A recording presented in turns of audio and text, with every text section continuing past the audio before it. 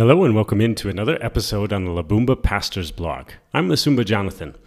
Today's lesson is a rebroadcast from our series in the book of Proverbs. The title of the lesson is The Way of Fools, and our text to begin is Proverbs 12, verses 15 and 16, which says this: "The way of a fool is right in his own eyes, but a wise man listens to advice. The vexation of a fool is known at once, but the prudent ignores an insult." Every person does the things they do because it seems best to them. The reasons the action seems best can vary greatly from person to person, but both foolish and wise people make decisions that seem best to them in the moment. The contrast between the wise and foolish in verse 15 is that the foolish can only see the wisdom in their own thinking, and they won't make any decision that they don't understand. The wise listen to counsel and will apply other people's knowledge to help them, even when they may not understand why that action is best. Little children often provide the best illustrations of foolish thinking. They don't have very much experience, and their understanding is limited. There's a pastor who told a story about one of his sons taking his watch and flushing it down the toilet in their home. The pastor asked his son why he did that, and the son replied that he wanted to see what it would look like. It didn't occur to the child that Dad's watch would be lost forever, nor that it wasn't something that should be played with. Children do those kinds of things frequently, but we also do foolish things from lack of experience too. I started a job when I was 14 years old at a food packaging business. Trucks would occasionally bring in large shipments of bulk supplies, and I was one of a few laborers involved in the unloading, inventory, and stocking. The first day I started, was the day after a truck was unloaded. The lobby area was full of pallets with heavy packages on them. I was told to move the pallets into various storerooms. Now, there was a machine called a pallet jack that was made to slide beneath pallets, and you could very easily roll the whole pallet with all the goods on it down the hall. I, however, had never seen a pallet jack, and the machine wasn't in the lobby where the pallets were. So, in my inexperience, I started moving the contents of each pallet on my shoulder, item by item, to the storerooms. Thankfully, another worker checked on me about an hour after I had started. He asked me what in the world I was doing. I said I was moving the supplies like I was told. He proceeded to get the pallet jack from its location and loaded and moved a whole pallet in a matter of about 60 seconds, which had taken me an entire hour to do. I felt quite foolish, but also elated at how much easier the rest of the work would be now that I had this machine. But suppose I told the other worker that I was going to just do it my own way anyways. That would be quite foolish, right? I would suffer because of my unwillingness to take his advice.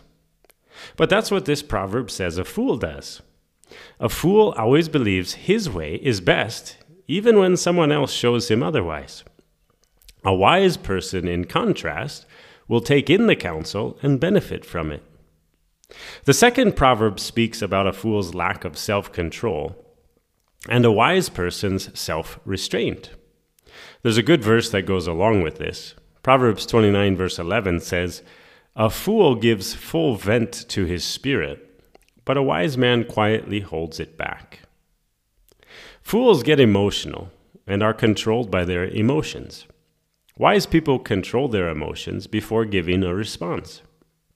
The chairperson of our board of directors in Canada has taught me a great deal about this through his example.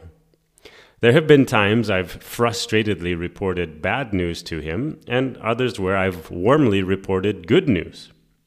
By his responses, you could hardly tell which was the bad news and which was the good. That's a very helpful characteristic for a leader to have. When bosses get easily frustrated with changing circumstances, It sets up an environment where no one wants to report any bad news. If I'm unreasonable or emotional, it's hard to approach me with a topic that might get you the brunt of my anger for your trouble. This is also true in marriages, friendships, and other relationships. It's hard to approach an angry husband to confess sin or report the wrongdoing of one of your children. The pastor who shared the story about his son throwing his watch away quite surprisingly said he did not even discipline his son for the action. He said the boy did it out of youthful folly. He didn't disobey any command. But how many fathers would stop to consider whether the loss of their watch was out of disobedience or mere foolishness? A fool is known for the complaints of his heart. I was once speaking to an employee following up a topic that was brought to my attention, and the employee said, "Oh, everyone knows what so-and-so's complaints are because they speak about them to everyone." God tells us that it's the manner of fools to be like that, to share your grievances with anyone and everyone. Wise people can overlook insults. I once heard a statement about a dear friend of mine that I took as insulting. I didn't like what the person had said about my friend. And in my indignation, I shared the remark with my friend. My friend taught me a lot, though, in the way he responded to my indignation and the insult the other person had said about him. He said, "Well, I suppose that can be true about me at times." The coolness of his spirit instantly cooled mine, and I was convicted by the kindness and the Christian maturity in my friend's response. It showed me, too, that in my emotional response, I wasn't considering how sharing this remark might impact the relationship between my friend and the person who had made the comment about him. So, friends, do I have control over my emotions, or do my emotions rule over me? A great way to test yourself is to ask if your immediate reaction to trials is fear or faith. The Israelites saw many wonders from God with the plagues, yet when they stood before the Red Sea and saw the Egyptian army, they all panicked and accused God of bringing them out to die. But Moses simply told the people to be still and see the salvation of the Lord. Does faith rule in our hearts? Do my actions testify about my wisdom or my foolishness? God bless you all.